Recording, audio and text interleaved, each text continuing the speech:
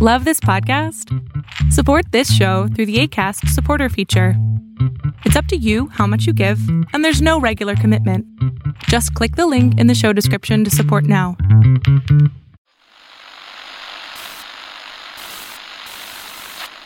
Nine, 12, 10, 28, 2, 23. This is Deep State Radio, coming to you direct from our super secret studio in the third sub-basement of the Ministry of Snark in Washington, D.C., and from other undisclosed locations across America and around the world.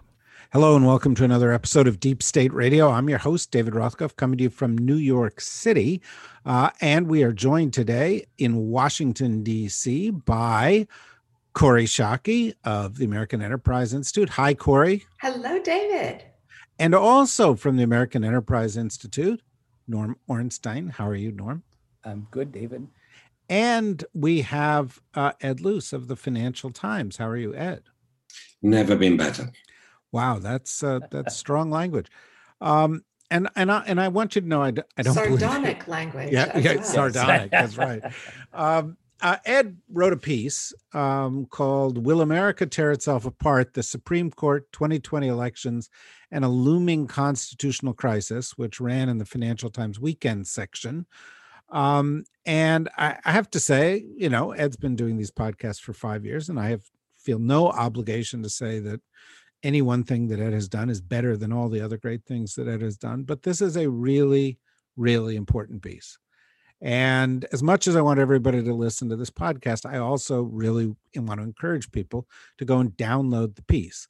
I have sent it to people I know in high places because I think it really frames in a remarkably thoughtful and clear way some of the really big questions that the United States is going to be confronted with after this election.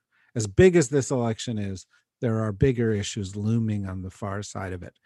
And so I thought we might begin with Ed providing us with a brief synopsis.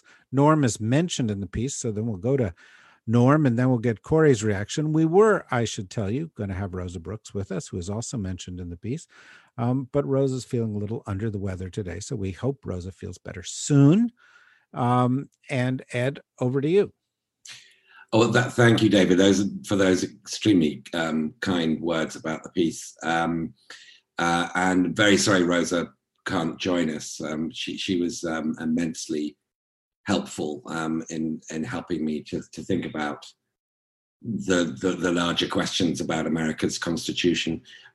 So, you know, this is about the problems America faces, even if what happens on November the 3rd goes fine. Biden wins by a clear margin. There are no sort of competing slates of electors from Florida or Pennsylvania. And, you know, the Supreme Court doesn't get involved. Congress doesn't get bogged down in an impasse, and a constitutional crisis doesn't happen. This is about a slow burn constitutional crisis. I should mention, as you did, that Norm is also on this issue, as many others, been very, very helpful to me in helping me think this through. And I think that the sort of basic fact here is that through the judiciary, not just the Supreme Court, but through all federal judicial appointments, through the Electoral College, through malapportionment to the Senate and beyond, what we have is an increasingly painful veto over change built into the American system. Really what one of the people I spoke to described as an affirmative action program for white, Christian, rural, small-town Americans. And I think history shows, not just with the United States history, but really with any country, with any civilization, that if it can bend, if it can change, if it can renew, then it's strong. If it cannot bend, then it often breaks. And my deep concern, even with a Biden victory, is that because it's so hard to amend this Constitution, as you know, it takes 3/4 of the states and 2/3 of each chamber, and the same for a constitutional convention, but that's for an amendment. Because it's so hard to amend the Constitution is not going to be amended. And we're therefore going to see a continued effort through the judiciary to suppress votes. We've seen really since 2013, where the Supreme Court effectively gutted the Voting Rights Act, we've seen a green light to states in the South, but also beyond in other parts of the United States, to limit the easiness with which people can register to vote, to make it harder to vote, in other words. And that project has been accelerating. We've seen it being made harder to have gun control. We've got a very real live threat to healthcare legislation in the form of the challenge to Obamacare. We've of course been given a green light for unlimited money in politics and beyond, all of which I think is hugely damaging to American democracy, goes against majority public opinion on almost all these issues, and yet we can see no way out of it. And that's what really concerns me. I mentioned Rosa. I did actually start the piece off with Rosa, where she begins every year with her students at Georgetown Law. She asks them a question: how do they feel about the American Constitution? And almost always it's with great pride. It's 233 years old. It's this great document we have. And she said, so how would you feel if I told you that our surgeons were operating off the oldest neurological manuals, or our people at sea were using the oldest navigational charts? What is it about age rather than usefulness that makes something so great? And I think that's a really, really good question. And I think that, sort of above all, this tendency to sacralize the Constitution and sort of sanctify the founding framers is a very sort of inhibiting factor that stops people from debating the utility of the Constitution and looking at what might be more useful and less of a block to renewal, which is, after all, the deepest American trait, is the ability to renew. And what America venerates is something that is really blocking renewal. And I think that is what I would call the longer term, slow burn constitutional crisis that America faces, irrespective of what happens on November the 3rd. So Norm, of all the people I know in Washington, you have been one of the ones saying this longest, loudest, and clearest. I think, frankly, a few years ago, as you were saying it, people were like, well, that's a very interesting thing, but it seemed remote, and it seems a lot less remote right now. And I'm wondering what your reaction was to Ed's article and to the thesis. First of all, it's a remarkable and compelling article. And the fact that we're here today devoting a segment of your podcast to it really speaks to how powerful it is. And I'd approach it in a couple of ways. The first is, we are really now a minoritarian form of government, not a majoritarian one. We're not a form of government where you pay very close attention to the desires and protections and needs of a minority, where you're not just fearful of the tyranny of a majority, to one where we're fearful of the tyranny of a minority. And that's, I think, where we are. And we're there for a couple of reasons. One is the longer term ones that Ed has talked about and outlined. And it's in part that we know the Constitution itself was very much a pragmatic document. It was doing what was necessary to get enough of these colonies becoming states to agree to a constitution. And it meant bending over backwards for states' rights, not just because of the slavery issue, although that was the dominant theme, of course, and those issues that remain with us to this day, but also other smaller states. And that was at a time, though, and that is the Electoral College, it's the Senate, it's also even the nature of the House, where every state gets at least one House district, And that means they get even additional power because you can have a small population, less considerably than what the average is for other House districts. But at that time, the ratio of population between the smallest and largest states was about 12 to 1. Now it's 70 to 1. And that's created an enormous additional distortion in the process. And one of the figures that I mentioned to Ed that he used in the piece, that I use all the time because it's particularly stunning, is that by 2040, 70% of Americans will live in 15 states. 50% will live in 8 states. Now, there are reasons for this, of course. In a global economy, people are going to go to places where they believe jobs are, and they are in the states that have the infrastructure, the education infrastructure, the transportation infrastructure, that mean that you can compete, but also where people have the education themselves and the ability to be supple at this time. They're not all red states or blue states, but what we're seeing is, if you think about this in terms of the Electoral College, it means we're having more and more likelihood of elections where the winner of the popular vote loses the presidency, and the numbers, the gap can be larger.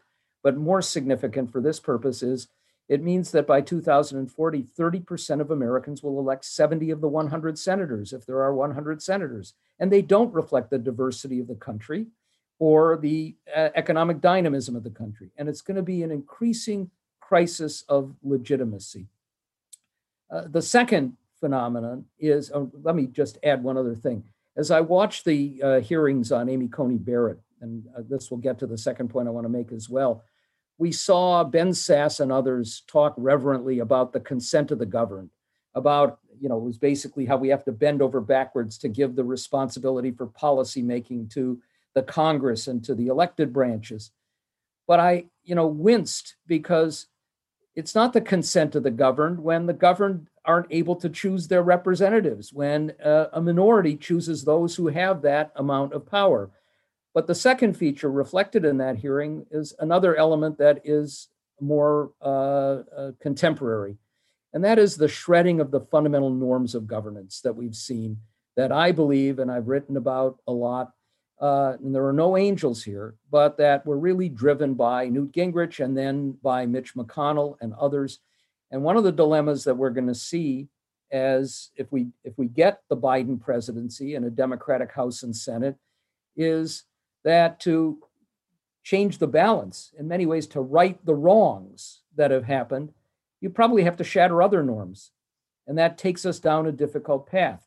Now, if you put these longer term challenges to legitimacy, all of which long preceded Donald Trump and which will be there long after, then you throw in the tribal identities that we have now, the nature of modern communications that drives people further apart, that keeps us from having a common set of facts, or a system that can even operate the way it was supposed to, where you have debate and deliberation to try and solve problems, and the shattering of norms. And even if Biden won and he had a huge majority in the House and Senate, the challenges to governance are just going to be enormous. And we're going to see a further division in the country. We have a difficult road ahead, and it's going to be there, whatever happens in this election, but it's going to be there for a sizable period of time. I have to say, for us, Norm, you're the fundamental norm of governance. Norm Eisen would disagree, but okay. This is one norm that will not be shattered. Yeah, I certainly hope not. Corey, you come from that country that has 70 times more people in it than the smallest of states. And you are a historian. You've studied this, and you've studied the things that make America strong. This seems like something that is a real stress at the foundations. What's your reaction? I agree. It's a great stress at the foundations for all of the reasons that Ed's article and Norm's scholarship make clear. I think, though, I am more optimistic than both of them that the system retains the resilience to solve these problems. I'd be very surprised if there's not huge pressure to admit the District of Columbia as a state if you get a Biden administration and a Democratic Congress. The fact that the great state of Texas could turn blue this election, that Georgia could turn blue this election, suggests to me that the system has the capacity to respond to changes to a greater degree than I think Ed's piece at least suggested. And yes, it's hard to change the Constitution. And no, the founding fathers weren't flawless, but I struggle to think of how you change the Electoral College in a way that everybody will agree to, unless you admit new states or expand representation in the House of Representatives. And I think both of those things are possible without changes to the Constitution. So I guess I have greater faith in the diabolical creativity of Americans to continuously adapt the system, because that's what I observe of us from a historical perspective. Well, I think that, you framed very well what I sort of wanted to look at as the second round here, which is what I think would be on the minds of, the average listener, which is, you make a good point. So what? What is the consequence? You talk in the article about the possibility of the country breaking apart. You talk about, the difficulties in providing these kind of constitutional fixes that we need. In doing the article, Ed, what do you think are the likely outcomes, and what do you think of Corey's optimism? I wouldn't dare contradict Corey's optimism. And, I like the spirit of optimism. Pessimism can slide into cynicism, which is de-energizing and can sometimes be self-fulfilling. And so I'm, as a Brit, particularly wary of that national character trait. I would say that she is right, that the District of Columbia probably will, perhaps in the next Congress, be given statehood. Maybe Puerto Rico, maybe the American Virgin Islands, who knows. I would throw back, though, a question to Corey. It's something else that's quite legal, requires a constitutional amendment, which would be expanding the size of the court, how she would react to that.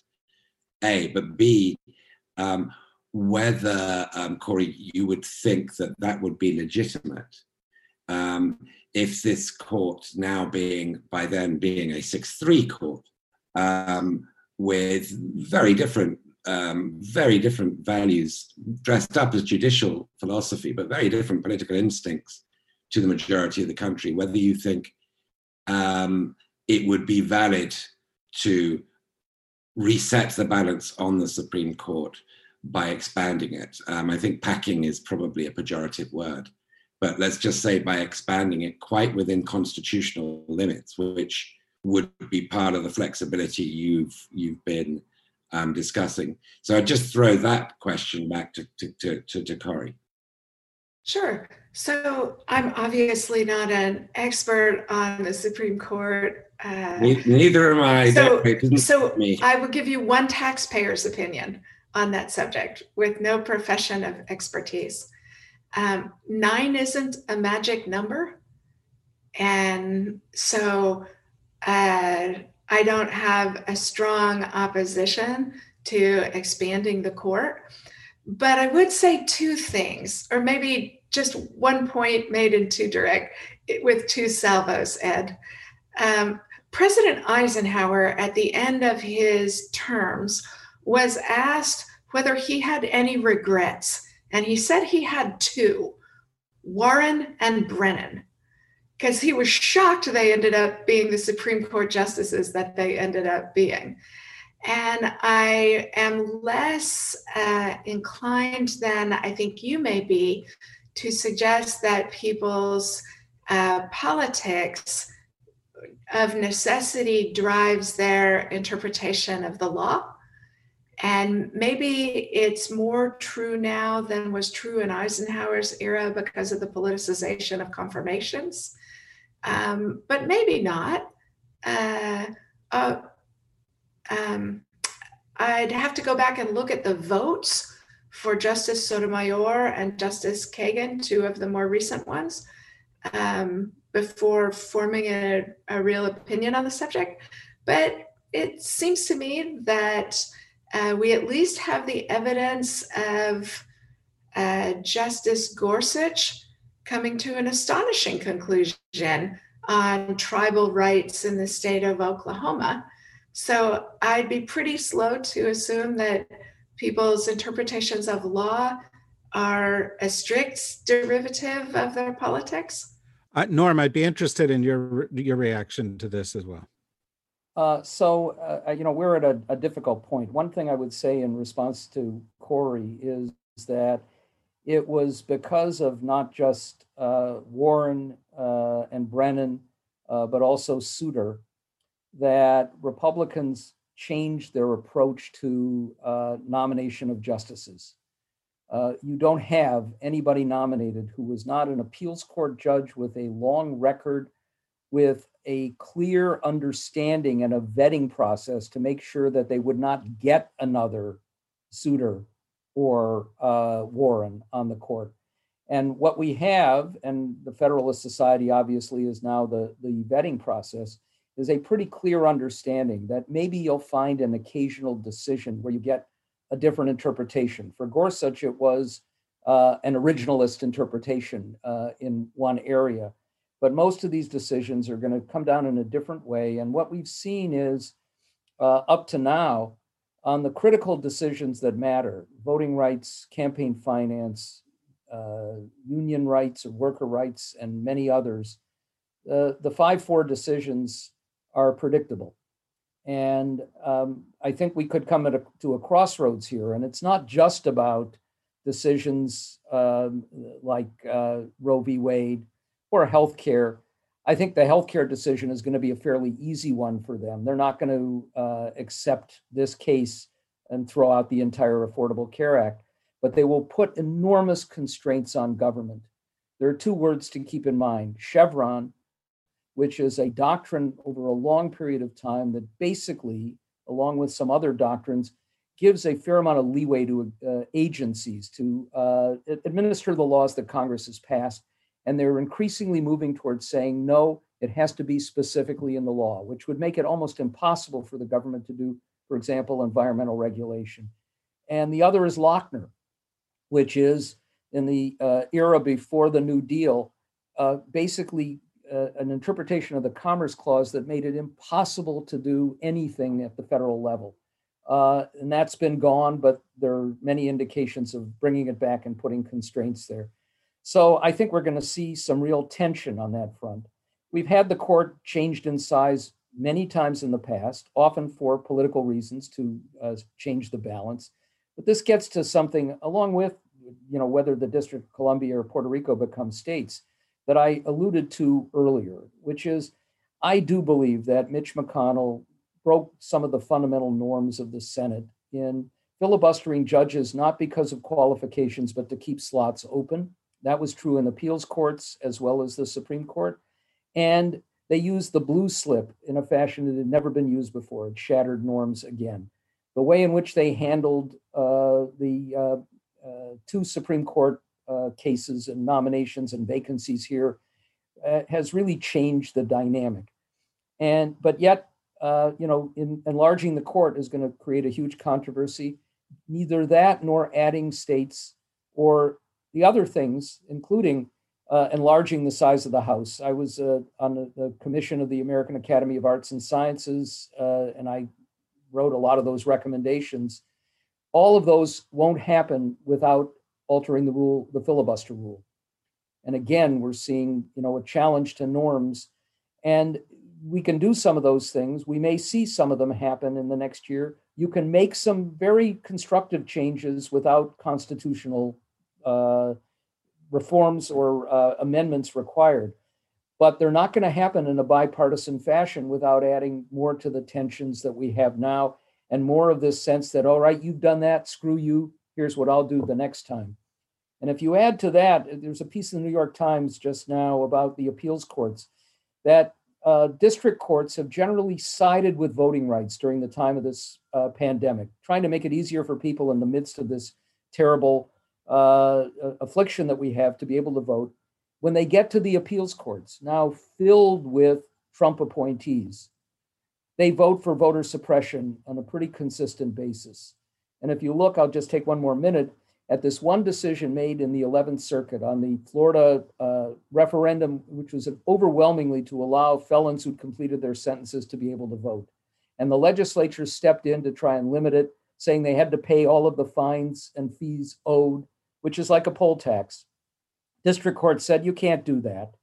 And the appeals court, 6 votes, 5 Trump appointed judges and 1 who had come from George W. Bush, said not only could you apply this kind of a poll tax, but the state had no obligation to let these people know how much they owed. So if they thought they paid back their debts and voted, but it turned out they owed $1, they could be subject to prosecution. Well, let's pick up and go around with that. We've got just under 10 minutes to go here. Ed, you talk in the article about some other things beyond the Supreme Court, and of course we can return to that. It's clearly on people's minds. I think the issue has been resolved essentially. Amy Coney Barrett's going to be confirmed, and she's going to go onto the court, and it's going to be 6-3 until and if somebody changes that. I would, by the way, and this is reveals my biases in this regard. But for anybody who wants to understand how this process has been changed, I strongly encourage you to go listen to Senator Sheldon Whitehouse's 10-15 minute description of how the process of selecting nominating judges has worked in the recent past. It's very chilling. It was part of the hearings last week for Amy Coney Barrett, but it does bring up these 2 other sort of large questions, Ed, and you can address either one, and then I'll go to Corey and Norm. But one is secession. Things break apart. California was, I don't know, Corey, what is it? The 5th, 6th, 7th largest economy in the world, something like that. So 5th. So California's 5th largest economy in the world. It's got, 40 plus million people. It's a country. It's a big country. In this system, it's got the same representation as Wyoming. Which has very, very few people indeed. So, how do you resolve that? And the other has to do with the Electoral College. And there are some solutions to that. I think there's one afoot where if states adopt their own rules, which say not winner take all, but has to do with proportionality, that it would have a net effect on the way the Electoral College works. What do you see in both of these cases, Ed, based on what your research was?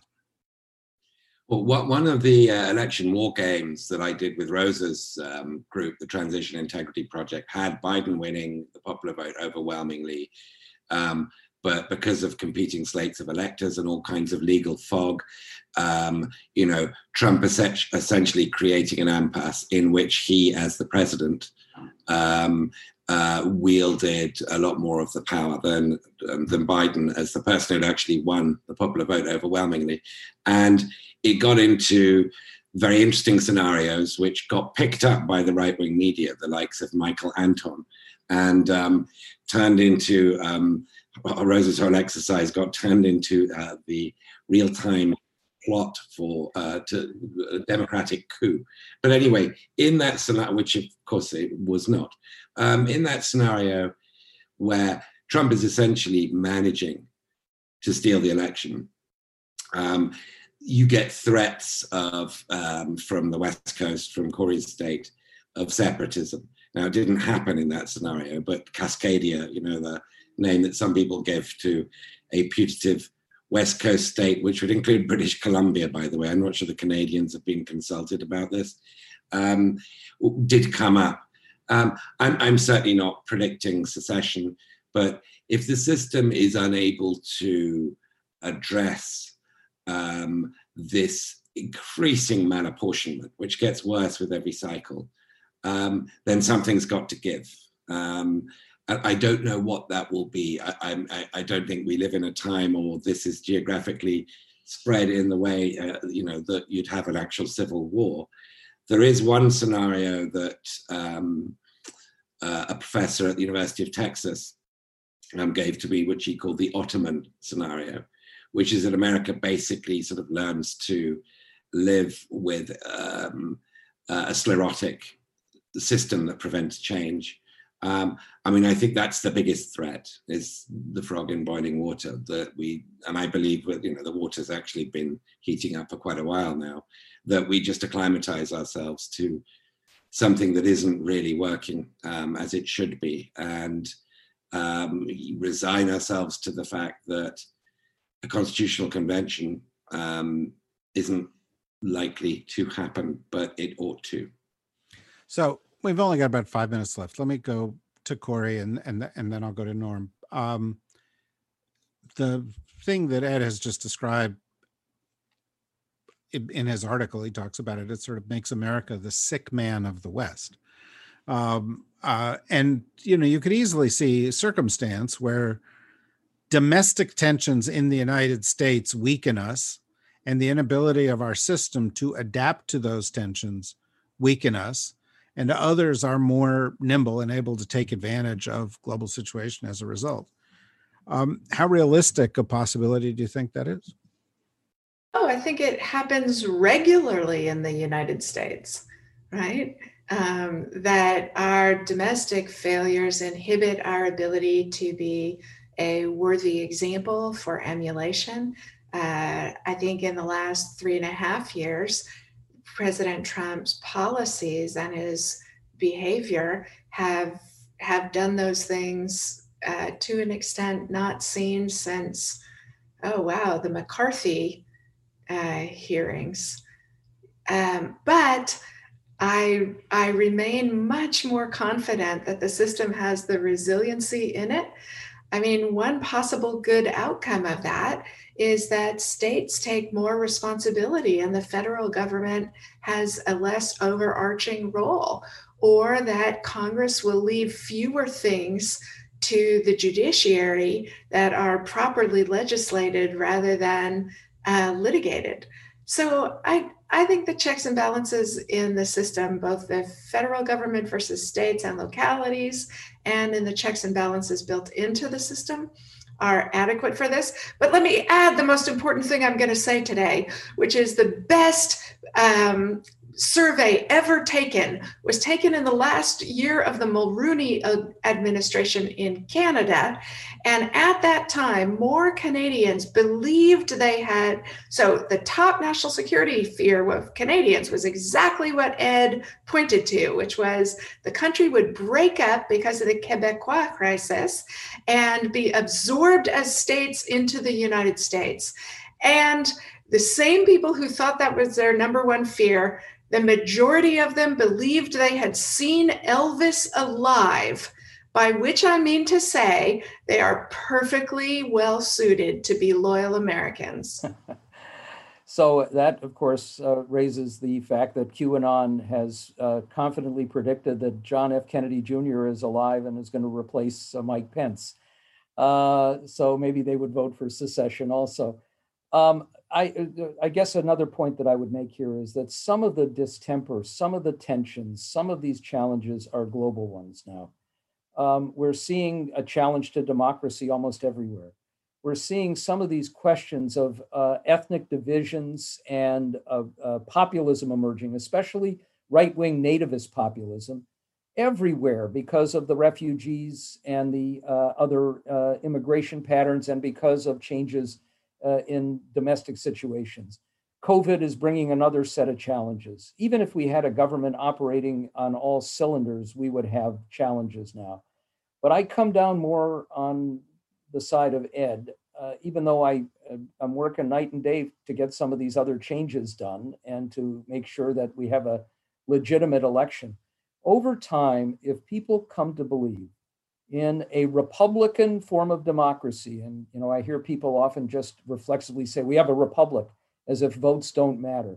If they come to believe that the fundamental of this system, the vote, no longer counts, that if you go out of your way to vote and there are more and more obstacles, and even if you have an expression of a public at large that is rejected in the institutions, something the framers would not have wanted to see happen, then you're going to question the fundamental legitimacy. Does that mean that states secede?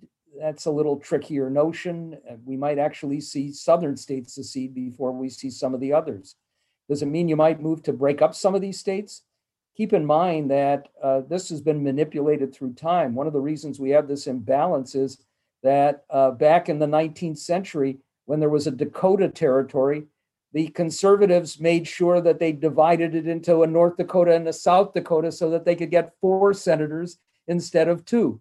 So we've seen some of this manipulation in the past, and we might see it again in a way that could be more appropriate, making more diversity in the Senate by adding some new states, or maybe having California be 3 or 4 or 5. But before we get all of those things happening, it's going to get worse. It's going to get worse before it gets better, even if we have an election that doesn't take us deeply into the abyss. Well, I think that's an excellent summation. I would say, in wrapping up, that it's clear that even in the eventuality that a Biden wins and has to deal with issues like COVID and the economic crisis immediately, and even though there is a large agenda of other items, from rebuilding American infrastructure to restoring American leadership in the world, that for the first time in my adult memory, I expect that over the course of the next several years, these issues will demand attention. And whether it is the issue of malapportionment that Ed has talked about, and Norm has written extensively about, or whether it is the issue of the Supreme Court and the imbalances that have been imposed upon it over the course of the past several years, the entire judiciary system, or whether it is the problems that clearly exist with this antiquated notion of an electoral college, which is related, of course, to malapportionment. These things are going to need to be addressed, or there is going to be tension. And if there is tension, there could be, untoward consequences. So we will, I imagine, revisit these issues. But the primer, the place to begin, go to Ed's article, Will America Tear Itself Apart, and give it a read. Go and read what Norm has written about this, and that'll get you up to speed, because this is going to be an essential question. For now, that's as much time as we have. I'd like to thank Ed and Corey and Norm for joining us. I'd like to tell Rosa to get better soon. And I would strongly encourage all of you to go to the DSR Network site to find out. We've got some, over the next 2 weeks in the run up to the election, we've got a few special episodes and a couple of interactive webinars coming, including, I can't help but say, one next Tuesday that Ed's going to host about my new book. And Corey is mimicking applause here, which is called Traitor, A History of American Betrayal from Benedict Arnold to Donald Trump. And I